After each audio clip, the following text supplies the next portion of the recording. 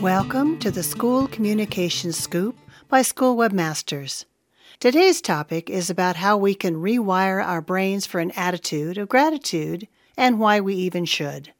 Hi, I'm Bonnie Leedy, School Webmasters CEO, and thank you for joining us today. If you enjoyed this podcast, we hope you'll share it with others who might benefit from today's topic. It's been a tough year. We can all agree to that. So it's probably time to look at what we can do to turn things around.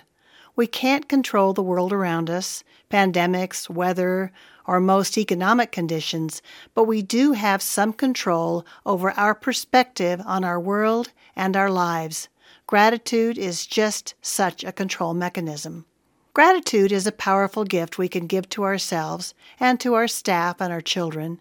Yes, it is not easy, at least initially, to rewire our brains for gratitude. It is complex. According to neuroscientist Rick Hanson, our minds are Velcro for negative information, but Teflon for positive. We have to make a concerted effort to wire our brains to default to gratitude. But like other brain training efforts, it takes practice and mental discipline. According to the National Association of School Psychologists, or NASP, people who experience gratitude have more positive emotions such as happiness, love, and joy, and fewer negative emotions such as bitterness, envy, and resentment. Their relationships are improved. They have better physical health than people who don't take the time to notice and appreciate the good things that are in their lives. One study shows that practicing appreciation adds 6.9 years to your life. That even beats the benefits of exercise. When you focus on gratitude, it will shift the focus away from what you might feel is missing and onto what is already present, to notice what is right instead of what is wrong. Gratitude, proven scientifically, is as powerful as antidepressants and therapy and can even give you more energy. Periodically, we should pause to take a look at the things and people in our life we feel grateful for. And since there's no time like the present, now is an excellent time to incorporate some intentional gratitude within our personal and professional life. So let's get to it. First, you should start with yourself. For 2 weeks, look at the gifts you already have, not just the intangible ones like good health or love or your family or career, but the material ones. Look closely at your cozy home, feel the comfort of your favorite t-shirt, or recollect the joy in that treasured dog-eared book you've read so many times. Give mental thanks to the objects in your life that bring you joy. Notice how it negates your desire to buy more things you think you need. Or, as the famous philosopher Lao Tzu said, he who knows enough is enough will always have enough. Number 2, make recognizing your personal gratitude a habit. One way to do this is to simply list 10 things every day that you are grateful for. For example, it might look like, my family is healthy, I have a job, the meeting today went well, I ate homemade pie last night, my car runs. Don't believe it will make your day go better? Try doing the reverse for one day, list 10 things that went wrong, and decide which day you felt more alive, more enthused to face the day. Number 3, focus on what's right. We are trained to mark the wrong answers, not the right ones. We study our mistakes to prevent them from happening again. But what if we marked the right answers? What if we spent our energy in relationships noticing the other person's talents and strengths? What if we spent an equal amount of time looking at what is working and doing more of that? Number 4, when difficult things happen to you, ask yourself, if something were right about this, what would it be? You are looking for those hidden blessings in your challenges and how they are helping you grow. Number 5, start and keep a gratitude journal. 2 times weekly is actually better than every day.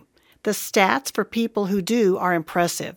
25% happier, sleep 1/2 hour more per evening, exercise 30% more per week, lower high blood pressure by 10%, better at coping with stress, and enjoy increased feelings of energy, alertness, enthusiasm, and vigor. Now, share with others. Number 6, avoiding regret, as in the kind that makes us grieve over what we wish we would have done or said, is possible. It means simply expressing our appreciation now while we can. Have you ever wished you could have told someone how much you appreciated them, but now it is too late? Don't wait. Make a commitment to communicate your appreciation to those around you as often as possible. This is a valuable component of establishing outstanding school customer service and internal support. Number 7, teach gratitude to your children and your students.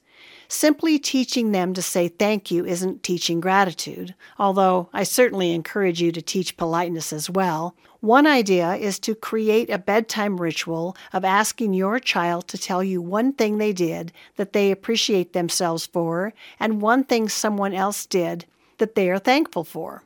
You may need to help them discover something to appreciate in themselves and others at first, but soon the thought process will become a life skill that will increase their optimism and hopefulness. Don't forget to do this yourself as well. This is an idea that could also easily be incorporated into the classroom experiences. Number 8, count the number of thank yous you say during one day.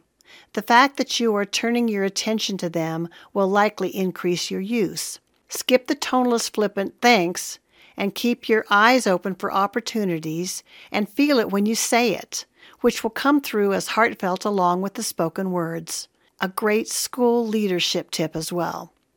Number 9, every staff development meeting should end with a few minutes when staff can express gratitude for each other. Encourage teachers to include this in their classes as well, and watch the willingness to express gratitude spread. Be sure you are setting the example, of course. Number 10, create an appreciation tree for the staff lounge with the invitation for anyone to write a note of appreciation on a leaf to post on the tree. This can also be done in classrooms and in a family or on the school's website where students, staff, and parents are invited to submit an appreciation via a website form that is then posted to the Gratitude Appreciation page. At the core of practicing gratitude is memory. In fact, there is a French proverb that states that gratitude is the memory of the heart.